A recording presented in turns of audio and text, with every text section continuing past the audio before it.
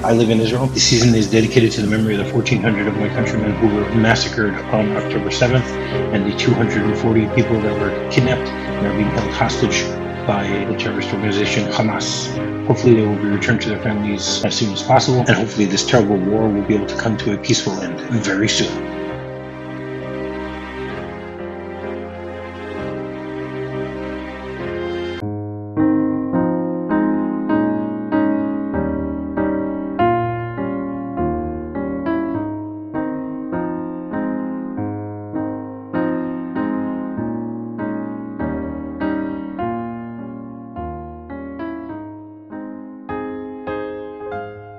Hello, everyone, and welcome to Minute 7 of Season 6 of MovieRob Minute, the daily podcast where we take a Capra-esque journey through the 1946 classic. It's a Wonderful Life, 1 minute at a time. I'm Rob, and joining me once again today is Jim O'Kane of the Rocketeer Minute, of Apollo 13 Minute, of the Airplane Minute, of the list just keeps going on. And sorry, Airport. Yeah. Excuse me, the Airport Minute. Airplane is one you're going to do in the future, I'm sure. Yeah. So, I mean, the list just goes on. Yeah, we did have Robert Hayes for our last episode of Airport. We had Robert Hayes from Airplane. Yes, you mentioned that. You mentioned that on one of your Apollo 13 minutes. Actually, I think I just listened to it yesterday where you mentioned it. So I can't wait to hear that. He was one of our best guests. Yeah. So if you get a chance to go to Airport, listen to the last episode. It's on my list. I got awesome. Yeah, Jim's shows are on my list. So you've got enough things to do. I've seen the movies you're watching every day. When you sleep, I don't know. I sleep. I find time to sleep 5 or 6 hours a night. Also, yes. Oh wow. And I have a day job. So it's, wow. I keep busy. Keep busy. Yeah. No, definitely. Wow. Well, here we are. We're back in Mr. Gower's pharmacy. That's right. So minute 7 begins with Mary responding to Violet and ends with Mary starting to tell a little bit of a secret. Yesterday we started things. We reached a point where George, got to work in Mr. Gower's drugstore. Mr. Gower is a little upset that he's late, and there's a little girl who we found out yesterday was named Mary sitting on one of the stools, and another girl named Violet comes in. Actually, we don't know her name yet.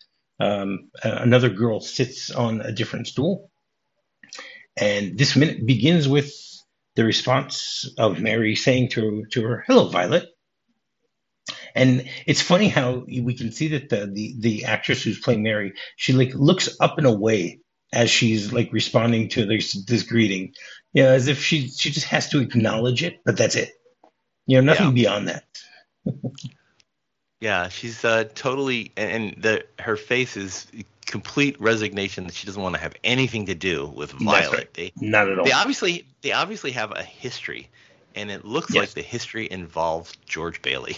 It could be. And then George, keeps working, and then says to Violet, 2 cents worth of shoelaces. And I mean, I've always found it really funny that most people will not know what they're referring to here. I know you do, Jim. They're not referring to shoelaces that you have on, that you put on your shoes. Yeah, and it's doubly confusing because while he's saying shoelaces, it looks like he's tying shoelaces under the counter. He's actually putting on his apron, but you're thinking shoelaces. Like, is he talking about she wants shoelaces? That's right. But no, they're definitely it is of the time, and shoelaces, of course, was a form of licorice. That's right. That was very, very popular at the time. It's kind of licorice as a candy has kind of diminished in popularity. But at the time it was that, or they had things like clove gum and things. People had different tastes back then, and they liked this sharp taste of licorice. Now, was this black? You think this was black or red licorice? I'm pretty sure this was black licorice. I think the red licorice would be later on. I think as the flavors developed, I think that was more of a 40s 50s thing. I don't know how old red vines are, but it's been the original licorice flavored licorice has been around for hundreds of years. I mean, it's used in everything from. Do you know how far back? Do you know how far back it goes? I would guess Roman times. No, maybe 1614. Ah, okay. Licorice Well, I do. format that we know nowadays, which are also known as Pontefract cakes, Hmm, where they would you have they've discs of licorice that had the image of Pontefract Castle on it, wow. and they started adding sugar to it in 1760. I guess to make it a Wow. little tastier. Wow. I'm just I'm looking at how far back the Red Vines Company, which started out as the American Licorice Company, began in 1914, and out of Chicago. And they still. I'm sorry, Red Vines, the red version of licorice, didn't come about until 1950. That's right. So, So there's the answer as to whether this is red or black. yeah, and speaking in terms of movie history, one of the more famous scenes using black licorice was Charlie Chaplin in The Gold Rush, where he makes a meal out of his shoes. He's trapped That's up in right. Alaska, Hmm. and the shoes were made out of black licorice from the American Licorice Company of Chicago. That's right. Right. So I mean, red licorice. The irony is it doesn't even have licorice in it. Yeah, it's just the Licorice. texture, I guess. That's right. Licorice comes from the I think it's called anise. The extract Yes, is anise extract. I mean, actually, in Hebrew, it's licorice is actually called anise. anise, huh? So Interesting. it makes sense because it comes from Yeah, that's where it comes from. yeah. And red licorice is just whether it could be strawberry or cherry or raspberry. Different types of flavors. Nowadays they have Yeah. tons of different flavors. You can get Well, I know apple flavored. my connection with anise is I always think of Stella D'Oro, the New Oh York yeah. area Hmm. pastries or breads Sure. that had anise cookies and things like that. And Yeah. I never associated that with licorice, though. It didn't have the same flavoring. I mean, maybe it's the sugar or the texture of it. And of course, it's also used in liqueurs like Galliano liqueur. The primary ingredient there is anise. Right. So yeah, just interesting how varied that flavor can be applied. Correct. But apparently it was a hot item back in back in the 1919 era here. That's right. Are you So yes, it are is. you I mean, the movie is black and white, so it's hard to tell. yeah, That's why I asked if it's red or black. But it makes sense because we will see later. We'll see later on that he actually gives her, the licorice that the shoelaces that she asks for. Now, 2 cents. I mean, we talked a little bit about this yesterday about the price differences, but 2 cents in 1919. How much do you think it's worth today? 2 cents. I'm going to go with a quarter. I'll say 25 cents. 35 cents. 35. 35 cents. Okay. Wow. Yeah. Wow. Which Well, it's yeah. 35 cents is okay. That's pretty affordable. Yeah. Yeah. Yeah. I'm reading a little bit of trivia here about the red version of licorice. The company that came out with the American Licorice Company had come out with Red Vines, and they had named it Red Vines Candy. But the public referred to it as red licorice because of the similar format and texture to the black. So that's apparently it was just a mix-up in the fact that they used the same shaping machines to make these. It was originally called cinnamon twists and raspberry twists. Mhm. But because they were all coming out of the same, they look all the same shape. That's how it got its name because it looked like the black licorice coming out of the extruder. Right. Yeah, that's very cool. Yeah. And so then George walks across. The first response that Violet gives is, "Well, she was here first." And then Mary Yeah. says, "I'm still thinking." She's just biding her time. Yeah, I mean, Violet wants to get whatever order Mary has, get that out of the way so she can get back to talking to George. That's right. Um, And George is ever the businessman. He keeps saying shoelaces. yeah. It's This is like, what you order every week. that's right. I mean, they fail to talk about the fact that George must be very familiar with both Violet and Mary. They must always show up in the shop, and they must always have the same orders, more or less. I mean, Yeah. tomorrow we'll start talking about some other things that don't make sense if they know each other so well. But we'll get there. Yeah, So and this doesn't look like the first time the two of them sat down in the store to talk to George. that's They right. all know the drill. That's right. Um, And I love how Violet goes, "Please, Georgie." It's no longer George, it's Georgie. Yeah, she's pulling out all the stops. That's right. And as he walks over to go get what she's asking for, so then she turns to Mary and goes, "I like him." And Mary How says, could, "Mary goes, you like every boy." She says, "What's wrong with that?" How old do you think these girls are supposed to be? they're younger than George, I would say, right? I mean, I think he's maybe Well, they're in the same George grade. is 12. George is 12, and Yeah, Harry is 10. I get the feeling that Mary is maybe 10, and uh, maybe Violet's the same age as George, so she feels that she's got more of a chance with George because they might be in the same class together, and Mary's just trying harder to, this boy that she really, really, really likes. But how does she compete with somebody who sees, she's in school with him every day, blah blah blah, that kind of thing.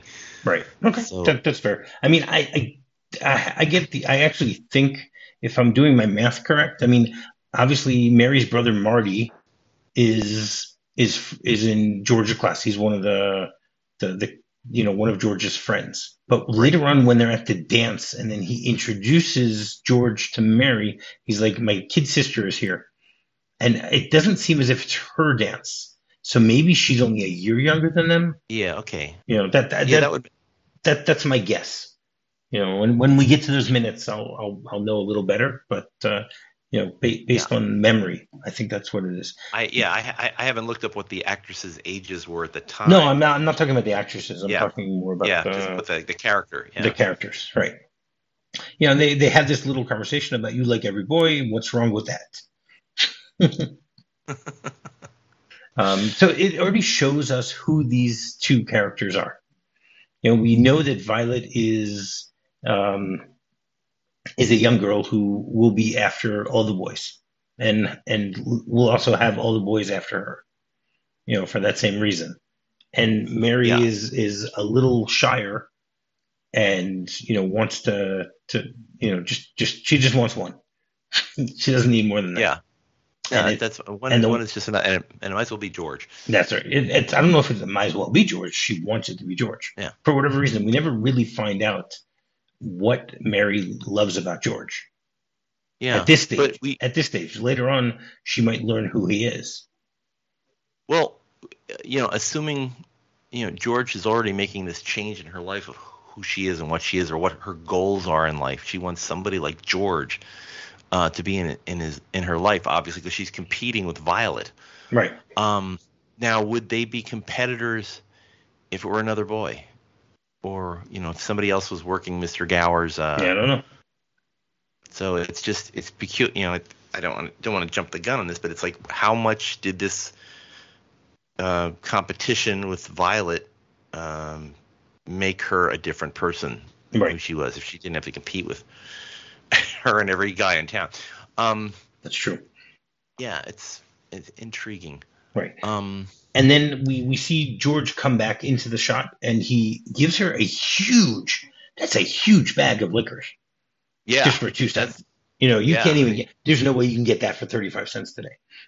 you know, Wow, yeah, and it's pre-bagged and everything. Yeah, it's all ready to roll. That's right. Now, Um, I found an interesting tidbit about licorice that actually in January of 2019, there was a 54-year-old man in Massachusetts who ended up dying because he would eat a bag and a half of black licorice every day for weeks, and it caused him to have low potassium levels, and basically his heart stopped from it.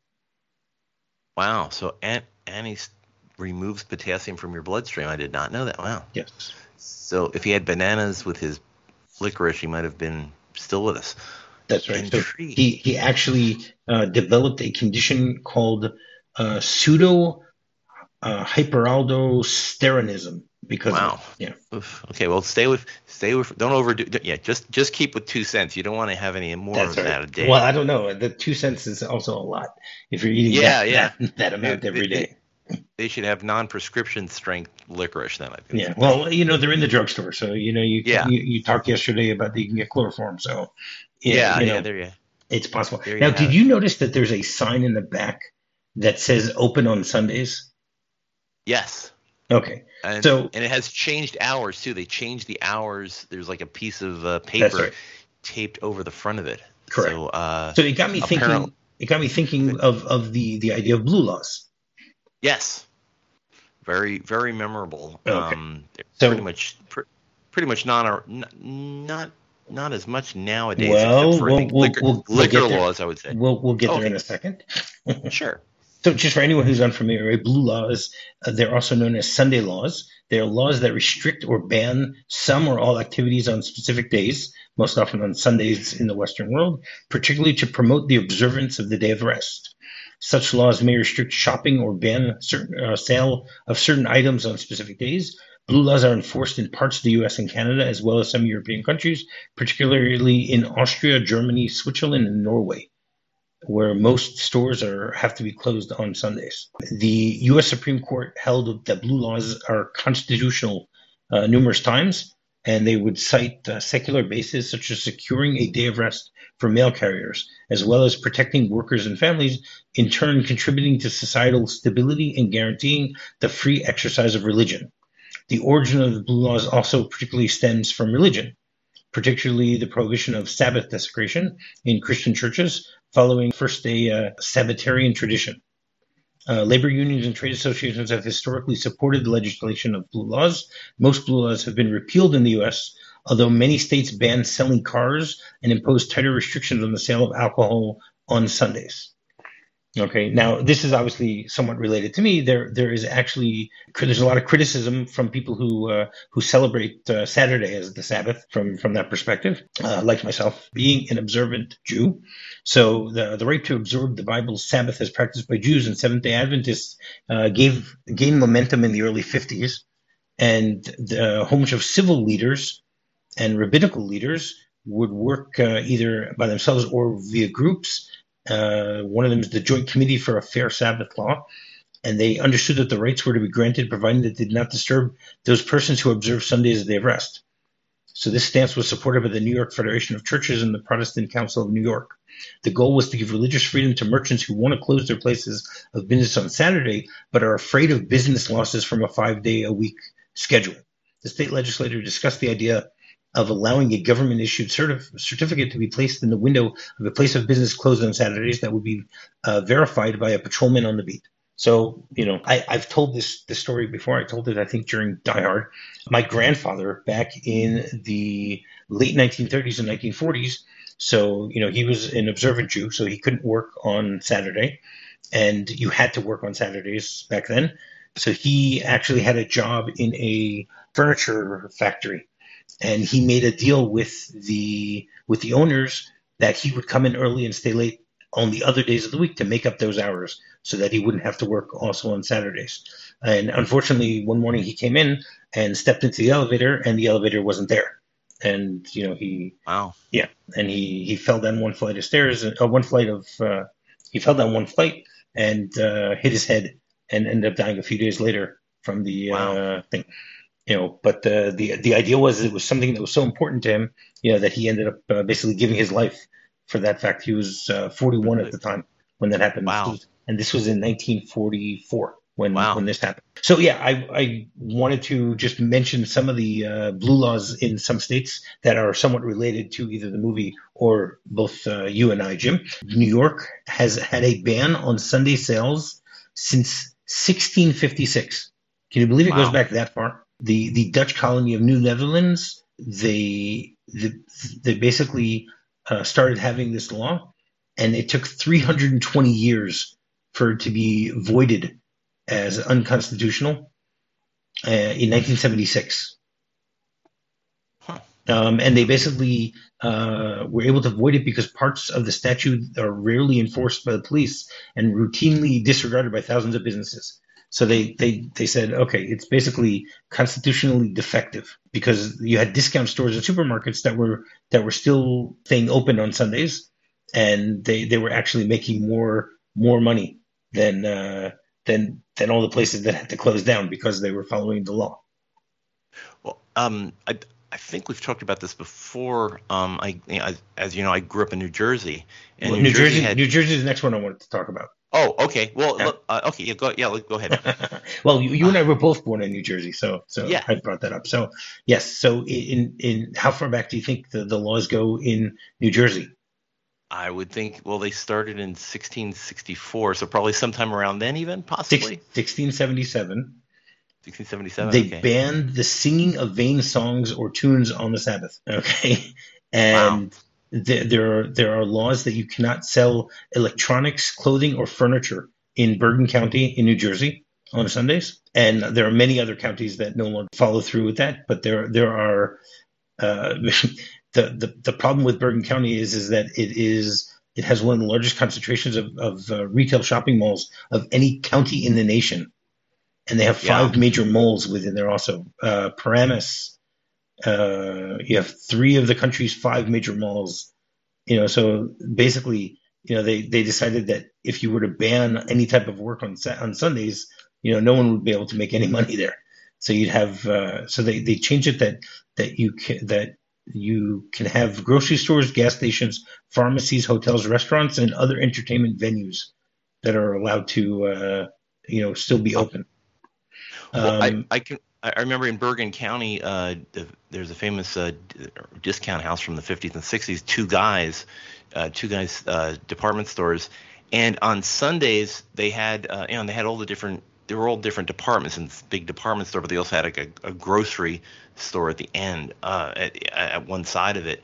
And the clothing department, they would put up basically velvet ropes across the sections where the things you couldn't buy on Sunday, and you could walk down a corridor, you could look in, but you couldn't buy any of the stuff to get to the grocery department, or you could get to automotive, I believe, but not like if you needed parts or something, but you couldn't go buy records, or you could buy electronics. So that was all roped off, and they actually just I think they arranged the store so they could just put a box around it with velvet ropes. Yeah, no, that's That's then and there are states I was looking around like different states, all the different laws.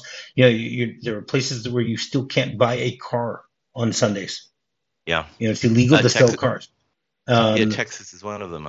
there are places where you can't go hunting on Sundays. Texas, when I looked up also, so you have car dealerships have to be closed on either Saturday or Sunday. They're able to, the dealer is allowed to choose which of those days he's going to stay open and which one he's going to close. Obviously, you have a lot of liquor laws related to that. Yeah. Did you know that Pennsylvania, up until 1931, it was illegal to have organized sports competitions on Sundays? Wow. And the Philadelphia A's actually challenged it, and they were able to get a permit to start playing on Sundays. And then when they started with the NFL, they started having to try and change these laws also. I mean, that just threw me that you couldn't play organized sport. Yeah. In Amazing. Wow. in Illinois, horse racing is prohibited on Sundays. Huh. But what it says here is really funny. It says horse racing is prohibited on Sundays unless authorized by the local municipality. Oh, okay. Well, that sounds like one campaign contribution, and it's all fixed. Yeah. That's right. Wow. Well, That's right. yeah, as you know, I grew up in New Jersey, in Elizabeth, New Jersey, and we had where I grew up, there was a large concentration of Catholics and Jews in the same neighborhoods, and I can remember, back from being a kid, that um, Jewish merchants would be closed on Saturday, and open on Sunday, and there were two dry cleaning stores, and my dad would have to get his clothes cleaned for Monday. He could pick them up on Monday morning, and he could go to one dry cleaning store that was run by a Catholic on Saturday, and if he didn't go there, he went next door to the Jewish dry cleaning store, and they'd have it ready for him the next morning. So it was, and I can remember we would come back from church and he'd drop off his dry cleaning, and then we'd go home.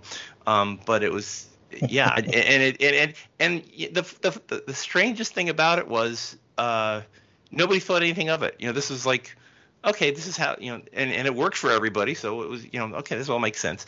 But nowadays everything, the laws keep changing and everything keeps being open. The only thing around that I can think of here in Texas, besides car dealerships that are closed, we have the fast food restaurant Chick-fil-A, and they are closed every Sunday. But that's not by a law. That's just by the people that run in Chick-fil-A. They said everybody gets a day off on Sunday. They'd close it down. But intriguing stuff. Yeah, yeah, But apparently you can go to Gower's on Sunday. that's right. Whether he's whether he's drunk or whether he's sober, It depends. Yeah, doesn't make a difference. Yeah, he probably moved it to, let's make it 11:30 instead of 9:30. I don't think I'll be around until then. So, apparently just move the morning opening date. That's right. Right. So George gives Violet the licorice. She pays him, and then she says, "Help me down," and he goes, "Help you down." He's not very sympathetic. I mean, he definitely isn't picking up on Violet's clues. And he was, I think Jimmy Stewart got him to say that in the Jimmy Stewart you could hear Jimmy Stewart's voice in all of that. Mm-hmm. Help you down. That's right. Yeah, really came across very well. That's right. And then Violet jumps down from the stool, and then Mary sticks out her tongue at her. Yeah, and I love that camera pushing in at her, so you make sure you don't miss it. It's only like 2 frames of her tongue going out, but she's letting her inner Mary come out. That's right. And we actually then hear the bells of the cash register, which I think is basically foreshadowing something later in the movie, possibly. Yeah. Who knows? Little did any of them know what that was doing. That's right. But thankful to the National Cash Register Company to include a bell on their register. That's right. And then we see that George is still pretty impatient, because then he turns to Mary and goes, "Made up your mind yet?" And as he's doing it, we see that he takes a glass, and it doesn't look like he's washing the glass, but he's putting some liquid in the glass. Yeah, he's pulling it off that fountain. That is the fountain itself that's on the that's on the front of that countertop. So he's obviously adding some kind of seltzer to. What is he making though? I don't know. It looks like he was trying to make a. I thought he was going to make an ice cream soda, but then all of a sudden you're seeing like chocolate going into a. Right, and maybe he was using it just to rinse it out. I don't know. Maybe because then as soon as Mary says she wants chocolate, if you look, he immediately has the scoop of chocolate in the glass bowl. It's really quick. It's not something that it doesn't take him long at all to get that. And then as he's preparing it, he goes, "With coconuts?" And she goes, "I don't like coconuts." "You don't like coconuts?" And he goes, "Stay brainless. Don't you know where coconuts come from?" He really has a way with women. That's right. Look at here. And he pulls out the magazine that's been in his back pocket, and he goes, "From Tahiti, the Fiji Islands, the Coral Sea." And then she says, "A new magazine? I never saw it before." He goes, "Of course you never did. Only us explorers get it. I've been nominated for membership in the National Geographic Society." So, George is not very nice to her at this point. No, not at all. And she's trying to be as nice as she can, being, showing, the classic dating thing of show a shared interest. And it's like, "Oh, what is that? What is that you've got there?" That's right. And shouldn't he already know if he's been serving Mary every week or whatever it is? Shouldn't he already know that she doesn't like coconuts? He doesn't care. He just, it might have been something that he found out today. I'm looking, and I've never noticed this before, that he had given her a glass of water before he was serving up the ice cream. So maybe that thing coming out of the fountain was just a glass of water, because there's a glass of water in front of her as they do the reverse shot. Yeah, but we never see him give it to her. Maybe it just lands, and it's all it's a continuity situation. But he is proud of his honorary membership in the National Geographic Society. That's right. But it is odd that she hasn't seen a National Geographic until 1919, because it had been around since 1888, and it was very popular even at the turn of the century. Many people had it. Of course, she's only a 10-year-old girl, so maybe she didn't have exposure to that. Maybe they didn't get the National Geographic at her house. No. We never meet her father, so you don't know. Maybe he didn't have a father at home, and Marty didn't like reading it, so They didn't have it. Yeah, and yeah, and that maybe that's the whole reason she wasn't into coconuts is that she just never had anybody to explain to her why she should like coconuts. That's right, because they're from Tahiti and the Coral Sea and from Fiji. There's no other reason why you should like coconuts. Yeah, location, location, location. I did not look up. I don't know if you have of the like primary markets of coconuts. I don't know if they are Well, still Tahiti. right. Well, we talked about coconuts I think it was when Harry Met Sally. Is that possible? Yeah, I think it was when Harry Met Sally we talked about coconuts. And Is there a center of global coconut marketing or distribution? we did talk about it, and I can't remember right now where it is. We talked mostly about deaths by coconut. Ah, So I don't remember. I mean, obviously it's somewhere. Yeah, it's probably in the Far East somewhere. okay. I can't remember right now when. Wow, when did I like? I'm trying to think of where coconut came up in When Harry Met Sally. Hmm. No, it's yeah, he's like the worst soda jerk ever in trying to sell things. He literally is a soda jerk. Yeah, yeah. Now I have a question. Do you have any favorite soda jerks in film history? Hmm. Well, in the best years of our lives, I think he does a nice job there too. Yeah, I do like his bringing out his bombardier skills of plotting the trajectory of how to land a banana split in front of the customer. That's right. He's my favorite. I think Yes, Fred Dana Derry is Andrews. my favorite. Fred Derry is great. Yes, Yeah, Dana. yeah, and he Dana Andrews. Fred Derry is basically my favorite character in that movie. I mean, and there are so many to choose from. and these were both under I mean, even Weiler was working at Liberty Films when this production was coming out. So I was thinking 1946 must have been a very busy year for soda jerk tutoring for actors because Maybe. you had this both going on in the same year. They might be the same prop developers. So it's intriguing seeing the rise of the soda jerk in big feature films. Um, wow. Well, did you have anything about the National Geographic Society, for example, the relationship of like people like Alexander Graham Bell? Yes. Mm-hmm. Yeah. Yeah. Ah, Yeah. So basically the National Geographic Society began as a group of elite academics and wealthy patrons who were interested in travel and exploration, and the first gathering was in 1888 on January 13th. There were 33 explorers and scientists that gathered together at a private club in Lafayette Square in Washington, D.C. And they basically wanted to organize a society for the increase and diffusion of geographical knowledge. They created a constitution and a plan of organization, and they incorporated it 2 weeks later on January 27th, 1888. First president was Gardiner Green Hubbard. His son-in-law, Alexander Graham Bell, succeeded him in 1897. yeah, it was mostly a family institution. The Hubbards, the Bells, and the Grosvenors all kind of Grosvenor, changed hands. Grosvenor was Bell's son-in-law also. It was the idea Yeah. that you're going to you give it over to your son-in-law. Yeah, yeah.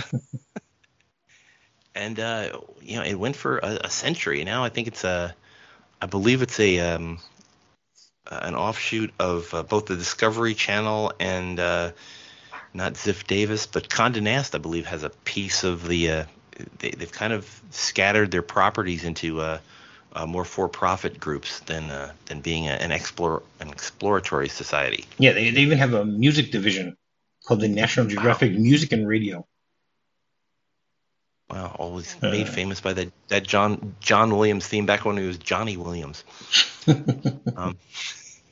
Yeah, and I mean Walt Disney became a partner. The Walt Disney Company became a partner, surprisingly, because they basically became partners of everything. Yeah. They're now a channel within the Disney Plus organization. Yeah, but just a few months ago, they the National Geographic fired most of their staff writers for the magazine because they're stopping in 2024. They will be stopping any physical newsstand publications. Wow.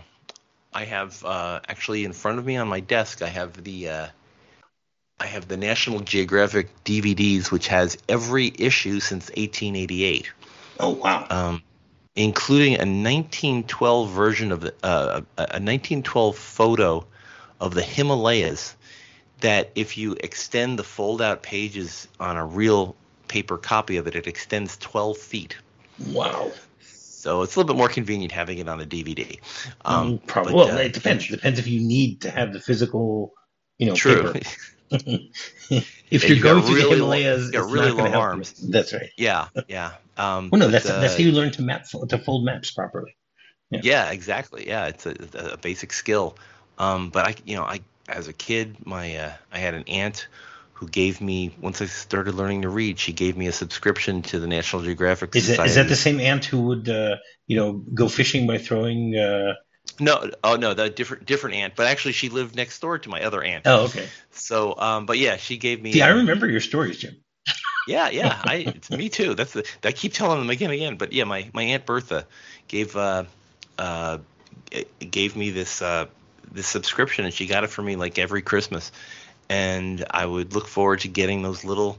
It was wrapped up in brown, grocery paper, and you slide it out and see who was on the cover, and there was usually like a gorilla or Buzz Aldrin or the Eiffel Tower, and much like George Bailey, you'd open it up and it's like, I didn't know this about amphoras being found in the Aegean Sea, and you read about like Jacques Cousteau and stuff, and it's like this is all happening.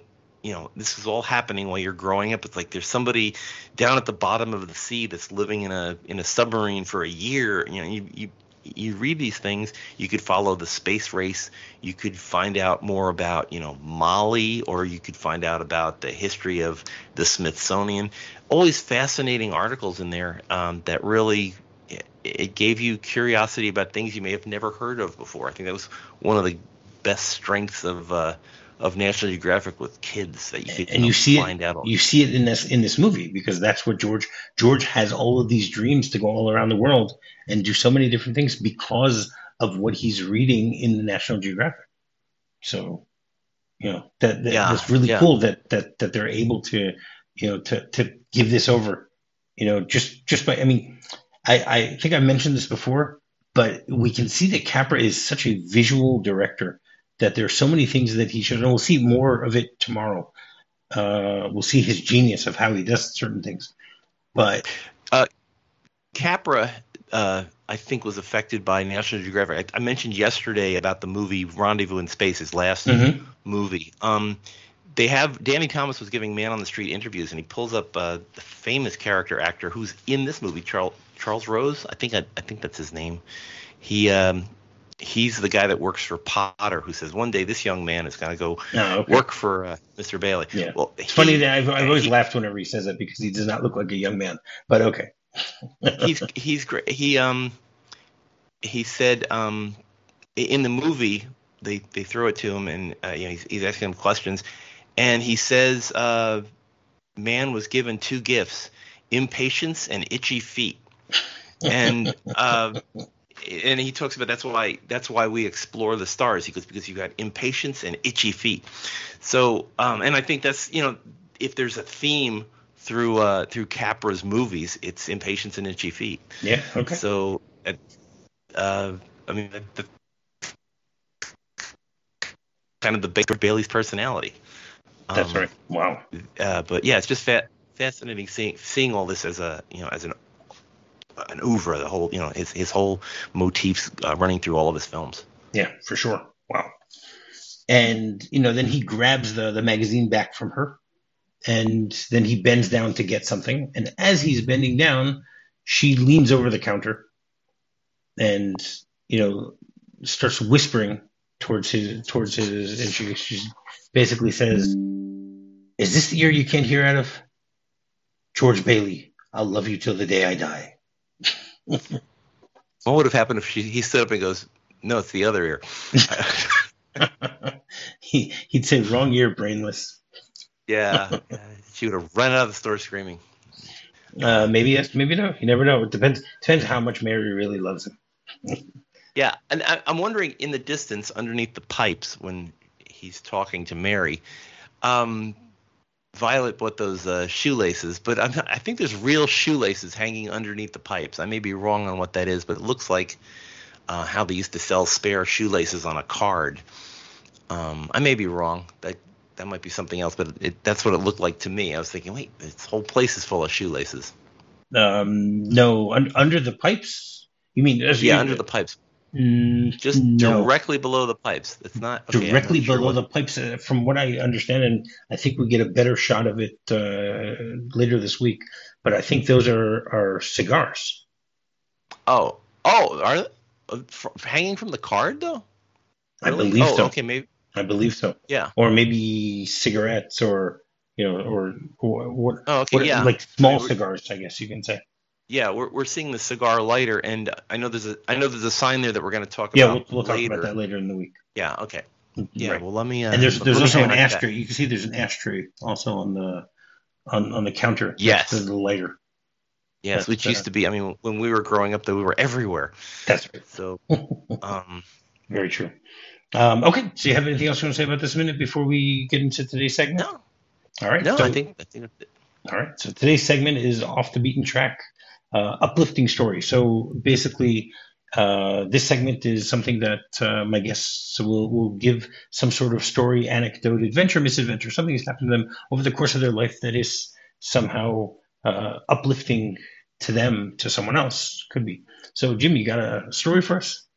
Yeah, this is I'm gonna have to preface this by saying, in my previous life, well, actually, I'm still doing it now. I run a website about television's single dads.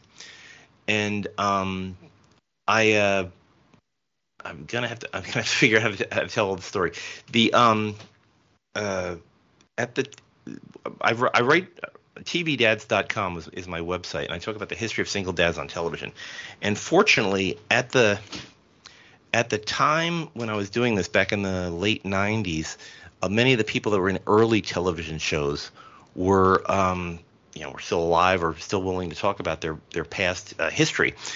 And there was a show called Bonino that was a CBS show, and it was one of the first single dad shows.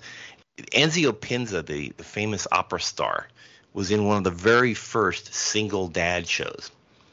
And he was a long time ago, he ran this single dad show called Bonino, and in the show he played, funnily enough, an opera star. And there was a group of boys that he had like 8 kids in the show. They were all boys, and one of the boys in the show was a fellow named Van Dyke Parks. Van Dyke Parks would later he was a composer and would wind up being a composer with the Beach Boys. So anyway, to make a long story short, which is now already too late, Van Dyke Parks is one of the kids in this Bonino show that Ezio Pinza starred in, and he was part of a group called the American Boy Choir.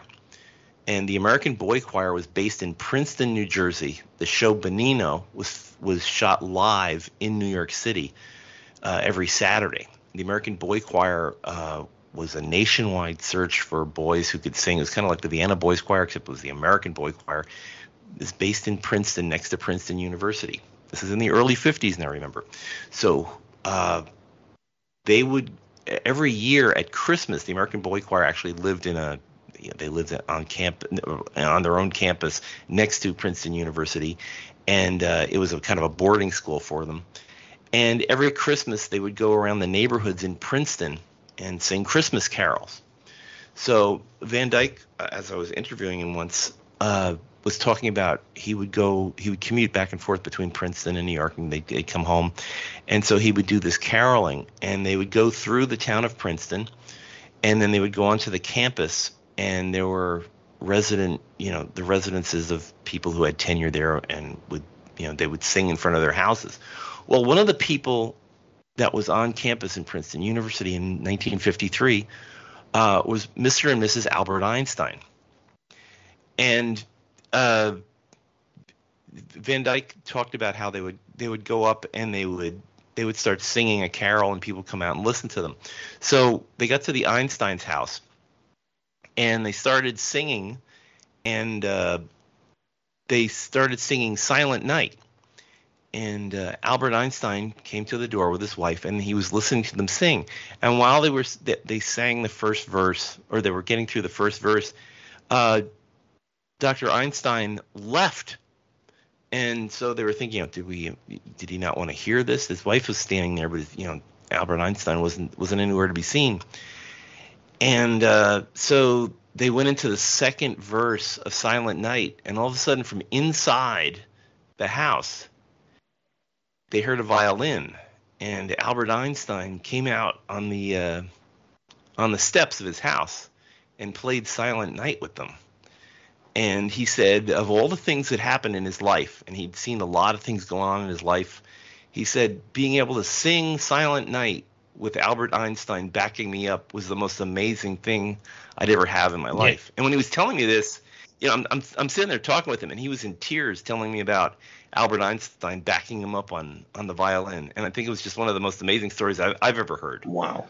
But that was, just a knockout thing to hear. So anyway, I hope that was an uplifting story, because it always floored me every time even thinking about it. It's just, what an amazing thing to happen. Yeah, seriously. Wow. What a great story. Thank you very much for sharing that, Jim. Appreciate it. Oh, thanks for having me. All right. So, Jim, you want to tell people where they can find Jim O'Kane? Yeah, you can find me on a bunch of different podcasts. I'm out there on Spotify and things like that. One of my more popular ones that I did with Hal Bryan a few years ago was the Rocketeer Minute. Just like Rob's Movies by Minutes shows, we covered 1 minute of Joe Johnston's 1991 adventure film from Disney, 1 minute of screen time per episode. And on our fourth episode, we got reached out to by the Rocketeer himself, Billy Campbell, and he joined us on about 30 or 40 episodes. It was kind of mind-boggling, but he became a good friend of ours. And we had a lot of fun. We talked to Joe Johnston, the director himself, being on the show, and a bunch of people, some of whom had only one line in the movie, some people who were the visual effects guys, and people who did the stunt work and stuff. So they all showed up, and it was a really great time that we had making a podcast. So if you get a chance, check out the Rocketeer Minute, available wherever you found this podcast. You're probably going to find our podcast. So check out the Rocketeer Minute if you get a chance. All right. And finding me is very simple. Just do a quick search for MovieRob Minute. You can find me on Facebook, find me on Twitter, or you can find me on my website, MovieRobMinute.com. So until tomorrow, hot dog. Hot dog. I love you truly, truly, dear. Life with its sorrow, life with its tears.